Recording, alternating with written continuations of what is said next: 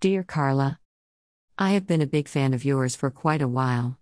As I have been struggling with major life decisions and issues for the past year, I thought, book a reading with Carla.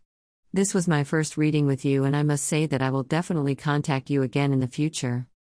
You immediately put me at ease and asked what it was that I wanted to know more about.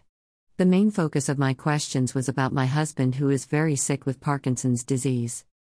We know now this is due to his exposure to Agent Orange. You immediately zoned in on his mental and physical status.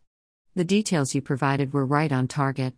Your explanation of the why of his actions was most helpful and insightful to me as his wife and caregiver. The information you provided regarding his Veterans Administration claim associated with his illness was extremely helpful and points me in a direction I had not fully considered before. Your answers to my work issues were confirmation of what I had felt but tried to dismiss.